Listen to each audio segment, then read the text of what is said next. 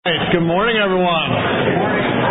Welcome to the Firehouse. Glad you guys all joined us this morning. My name's Jeff.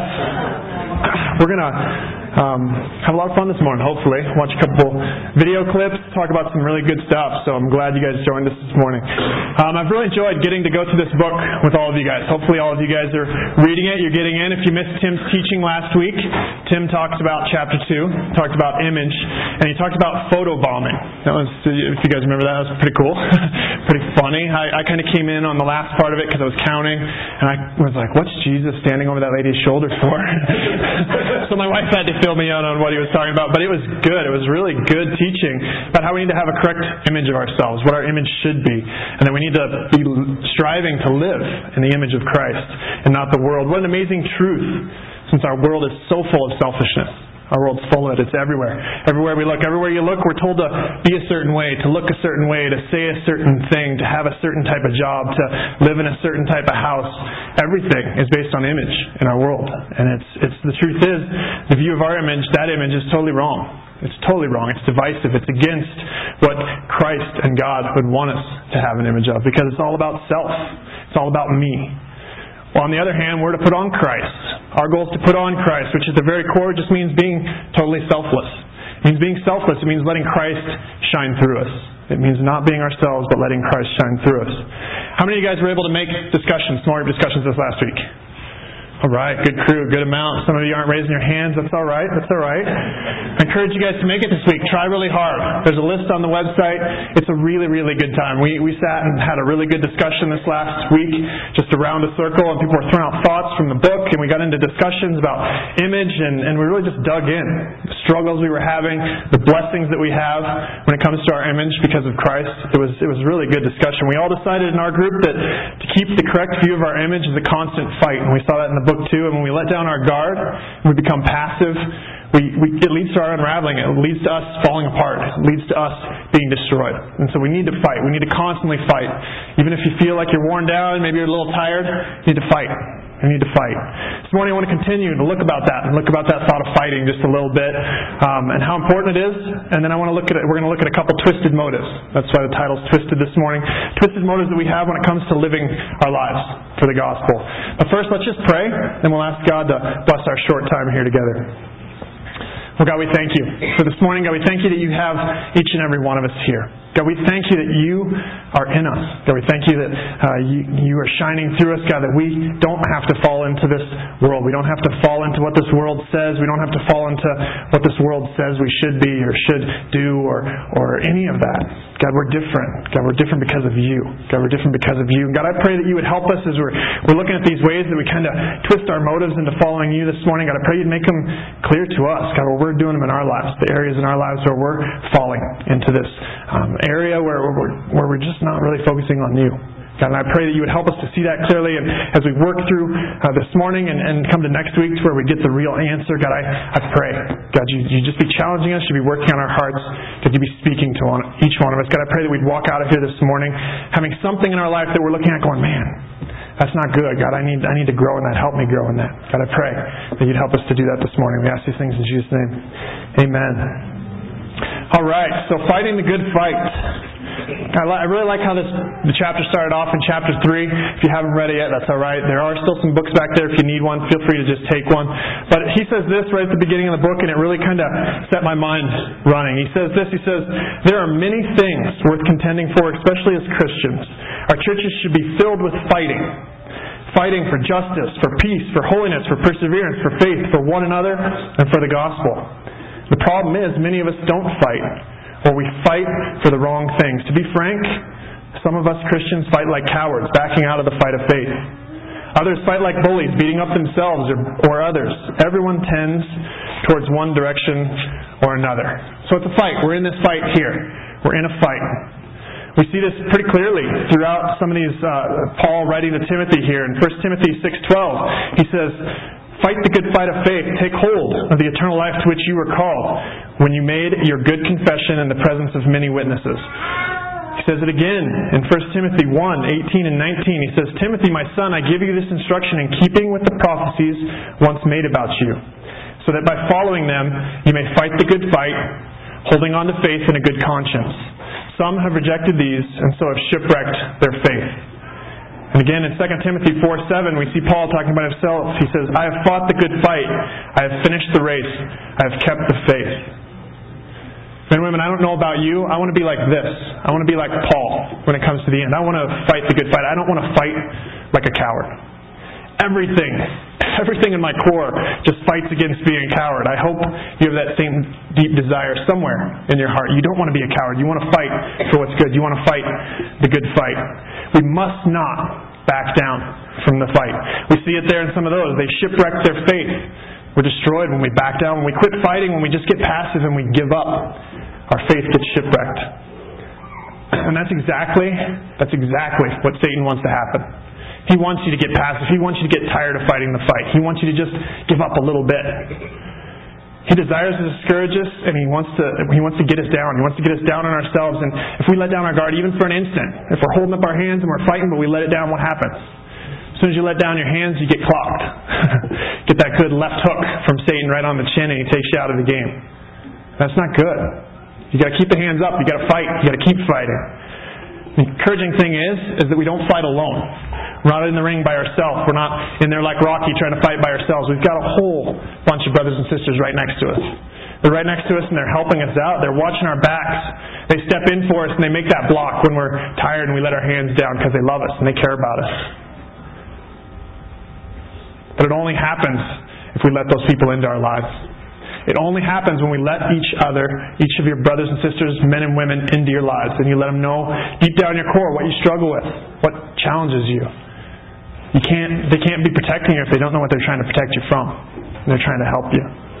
We have to be open and honest with them. We have to really just lay out everything. We have to be transparent, and we have to be accountable in everything. If we choose not to take a step of faith and grow, if we choose just to keep doing it on our own and fighting it on our own, then we'll have to fight the fight alone in the ring with Satan. And that's bad. In the instant, again, we let down that guard. As soon as we drop our hands, he takes us out. He takes us out and he destroys us. Whether you've ever been in an accountability group or not, or had an accountability partner or not, there's somewhere we have an impulse to either keep the rules or break the rules. It just kind of runs in us. Some of us tend to be rebels. Some of us tend to be rule keepers, people that really try and follow what the Word says, what the law says. And we usually tend towards one another. The first way that we can try and hold each other accountable is by having just a checklist of do's and don'ts. Something that you do all these things, don't do all these things, and we spend time going through them. And in these groups, we challenge each other. Try to do better. Follow these things. Do a better job following them. I've been in different accounting groups in the past where a lot of the check marks have been negative things. They've been things, don't do this, don't do this, don't do this, don't do this. This can be good. They can be good if they're focused on the right things and if they have the positive in context there. In James 5:16 it says this. It says, therefore confess your sins to one another and pray for one another that you may be healed. Get that. It's a step there. Confess your sins to one another and pray for one another that you may be healed. A lot of time, though, when these things are happening and we're in these accountability groups, is we get frustrated. We get frustrated because someone continues to stumble, or you continue to stumble. You're in this group and it's the same thing. Every week you show up and you got the same thing that you're stumbling on, the same thing you're stumbling on, the same thing you're stumbling on. And those other people in the group can start to judge that person and go, oh man, this guy's never going to get it. He's never going to get it. But what are we missing in those groups? We start to judge them instead of calling them to repentance, calling them to confess their sins to us and to God. Just like that verse says, it says, confess your sins to one another and pray for one another that you may be healed. Remember, God has taken that punishment. Christ's already been punished for your sin. It's already been dealt with. He's been punished for that sin. So instead of focusing on that and focusing on confessing it and repenting of that sin, we focus on keeping the rules. All right. I got to keep this box. I got to check that box. I got to check that box. And so instead of growing in our relationship with Christ, we grow about ourselves. We think about ourselves. We're focused on so much on what am I going to do? What am I going to do? What am I going to do? Instead of what's Christ done for me. I need to grow my relationship with Him. I need to grow deeper. I need to get to know Him better. The other way that we can go about accountability, this is kind of the other side of the coin, is we just confess the sin, we get together, we confess the sin to each other, and then we just give each other a good old pat on the back. Sorry, bro, that's happening. Praying for you. And that's it. That's where it ends, right there. We don't truly help each other to confess our sins, to get them out on the table, to confess them to God, and to grow in our faith. There isn't an urgency to help each other to grow. It just becomes an endless cycle. You just come every week, like I was sharing before, and you just, oh, hey, I did this last week. Sorry, guys. Okay, I did this last week. And you keep doing that, and you keep doing it. And pretty soon you go, well, hey, this isn't working. I'm not growing. So you quit sharing those things. And then you start doing other things, and you quit sharing those. And pretty soon, you're not even sharing with your accountability. But it's just because you're not truly confessing those sins. You're not getting them out. You're not praying about them with each other. You're not doing like that verse in James says. We have to confess our sins to one another. We have to pray for one another. That's how healing comes about. So the obvious question becomes, well, what does a good accountability group or accountability partner look like then? The answer is one where that true confession happens. Where true confession happens. I like this quote. He put it in his book here. He said, those who avoid confession surrender the fight. They put up the white flag. If you're not confessing your sins, you're just giving up. You're surrendering the fight. If we're not praying for one another and we're not confessing our sins to one another, we're not going to be healed. That verse is very clear. You have to confess your sins to one another. You need to pray together, and then the healing happens. I like another description he used here, a very good mind picture for me of what happens if we don't do this. He says, but like an undiagnosed cancer patient, we carry on everyday life, ignorant of the deadly disease growing inside of us, unconfessed sin. There isn't a single one of us in this room that if we knew we had cancer, wouldn't do something about it. We would go, we would seek treatment.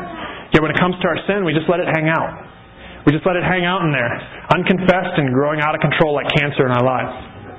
We let it destroy us from the inside out, and we don't truly confess it. All of us sin at one time or another, and we need to confess those sins. It needs to be done. Only those who are honest about that sin and confess it receive the blessing of forgiveness. That's the only way you receive that blessing of forgiveness. Now, don't get me wrong here.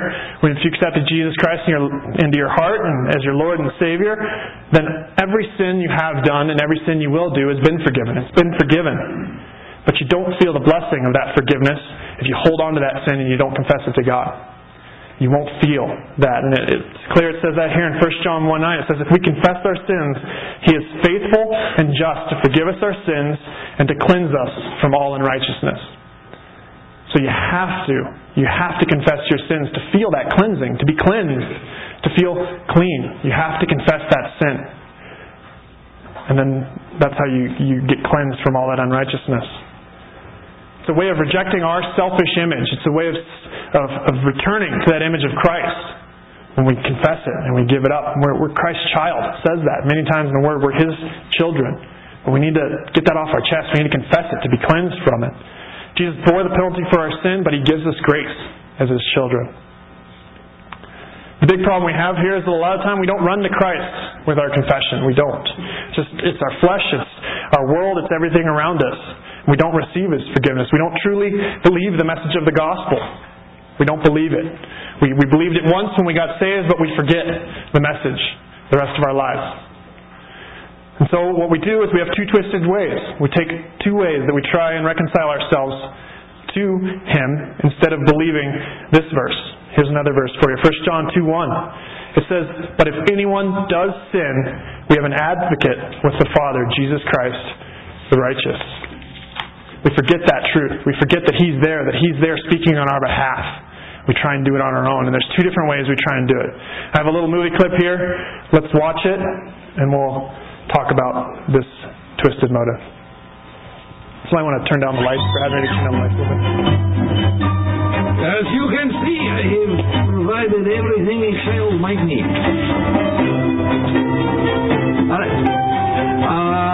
Okay. As I was saying... Hey, off!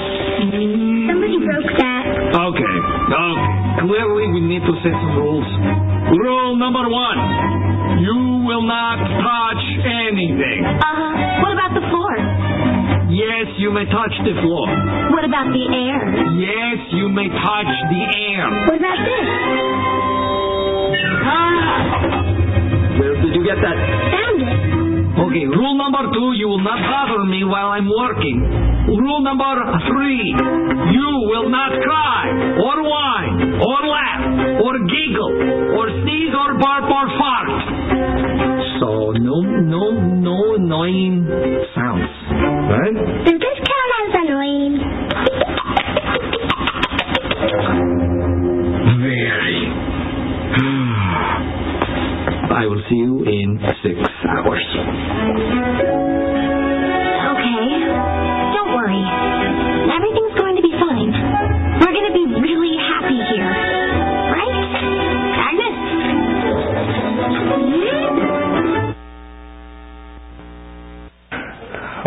For those of you who've been to our house, you now know where we got that idea of the pee-pee and poo-poo here sign for our kids that we have on the wall.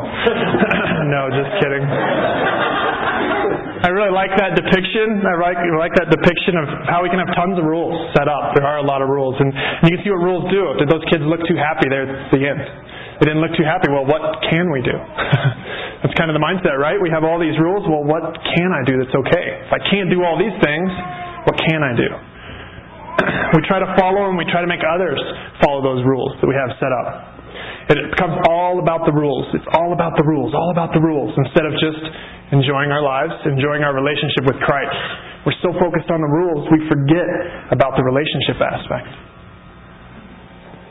This can definitely be my bent, for those of you who know me. I'm definitely a type A personality. I like the checklists, I like the boxes, I like to check them all off. Okay, I'm 75%, okay, I'm 100%, and I'm not marking them off. The problem with this mindset, or motive, is that we tend to measure our worth by it. We measure how well we're doing by how well we keep the rules. How am I doing? How am I doing at keeping the rules today?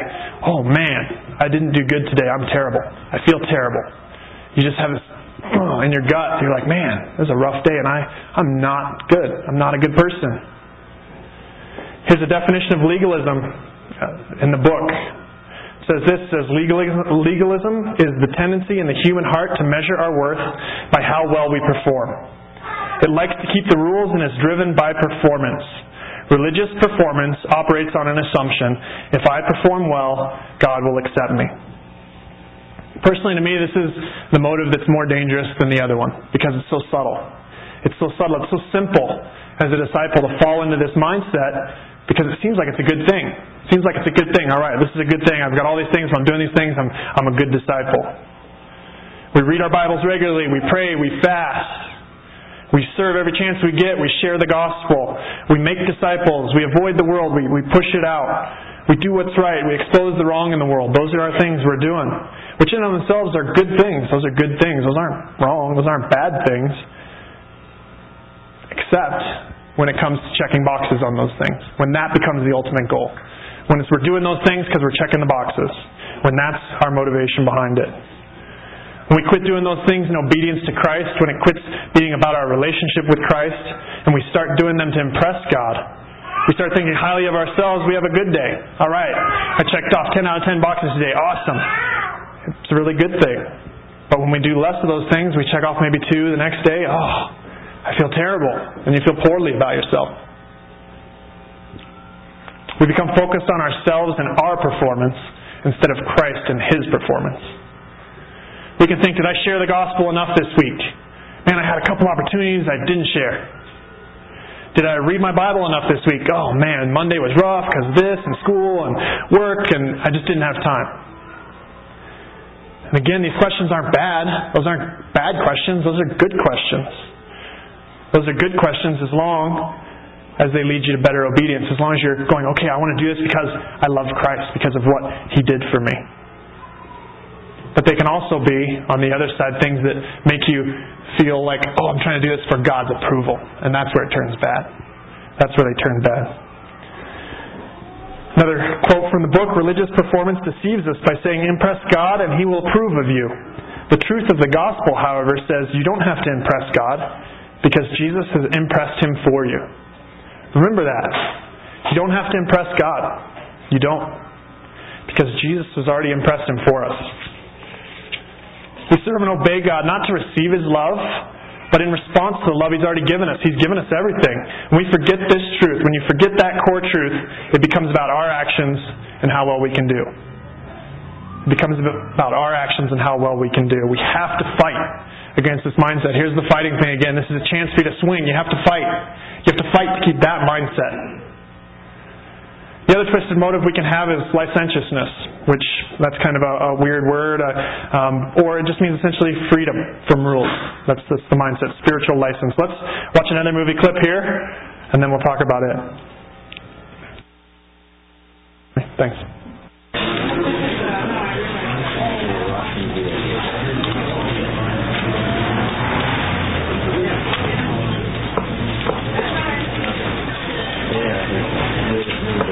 I like to see a man of advancing years throwing caution to the wind. It's inspiring in a way. My years are not advancing as fast as you might think. More coffee, hon? Yeah, just keep it coming, please. Sure thing. It's real nice. Just put that anywhere, pal. Good save.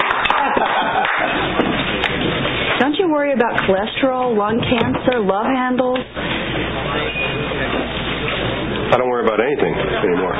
What makes you so special? Everybody worries about something. That's exactly what makes me so special. I don't even have to floss.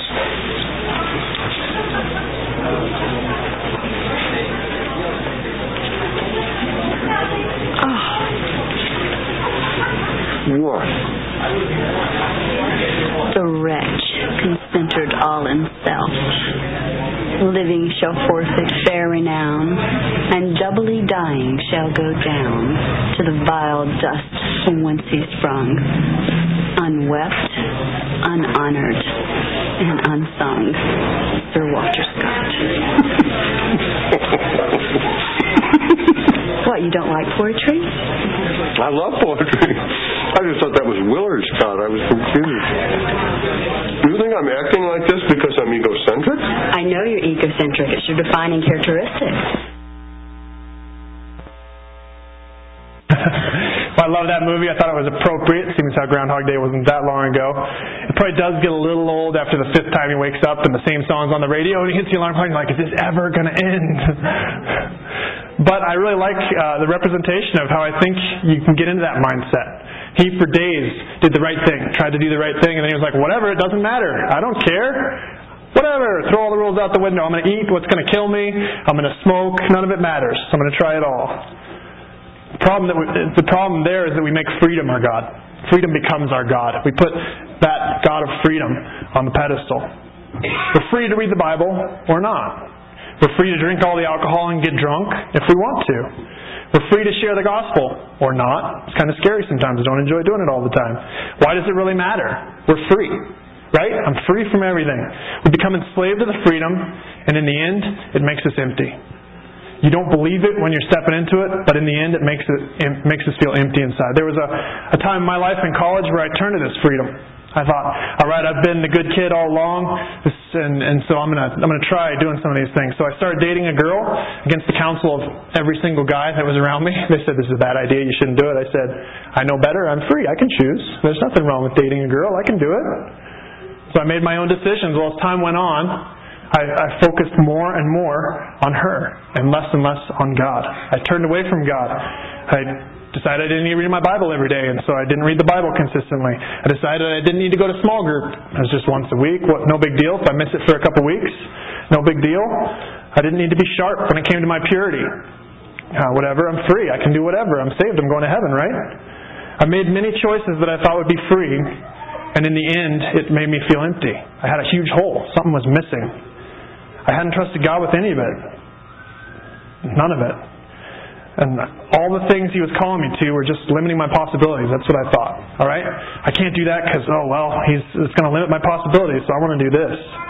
I came to the realization that not only was this so-called freedom false, but it was destroying my life. It was. I was making really poor decisions based on freedom because I was free to.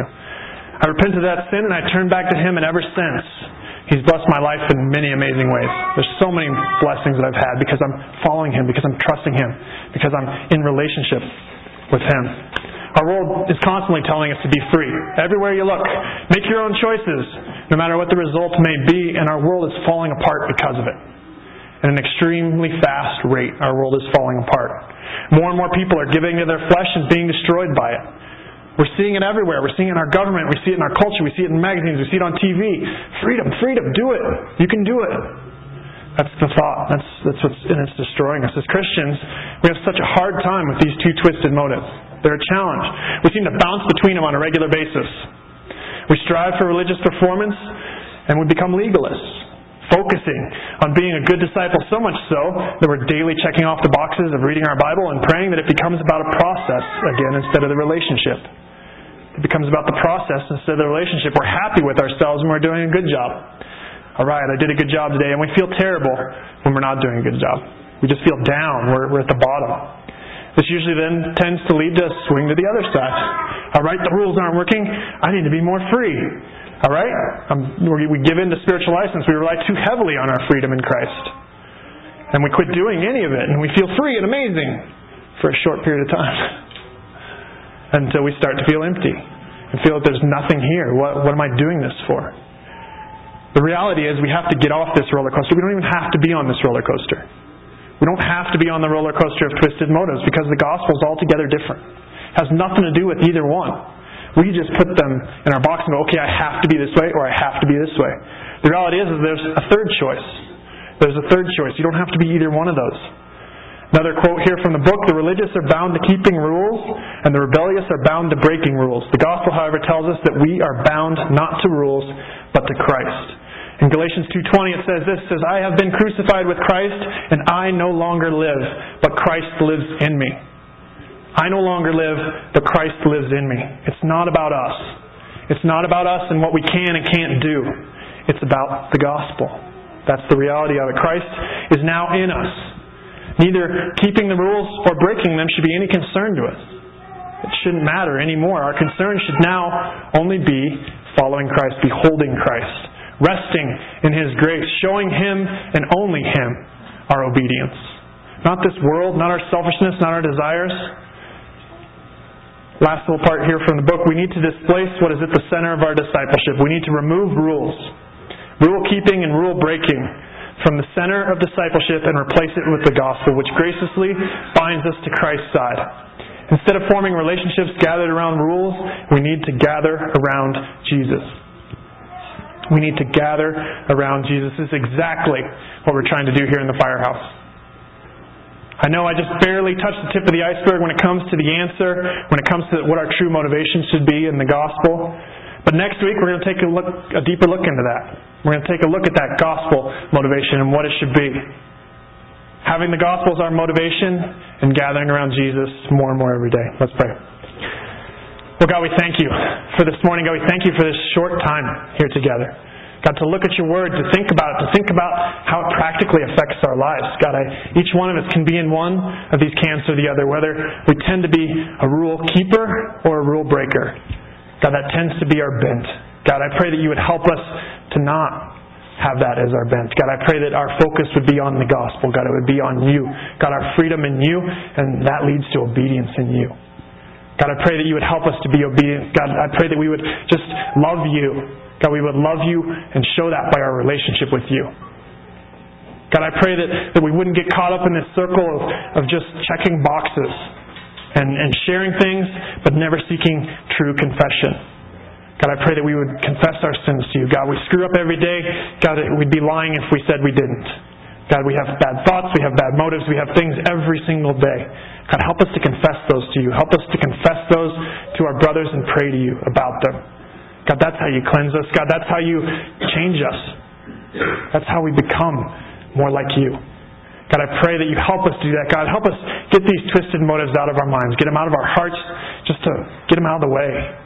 God, and jump on our true motivation of the gospel and You and what You've done for us. God, I pray You'd help us to do that. Help us to see these areas in our lives, God, things we do on a weekly basis.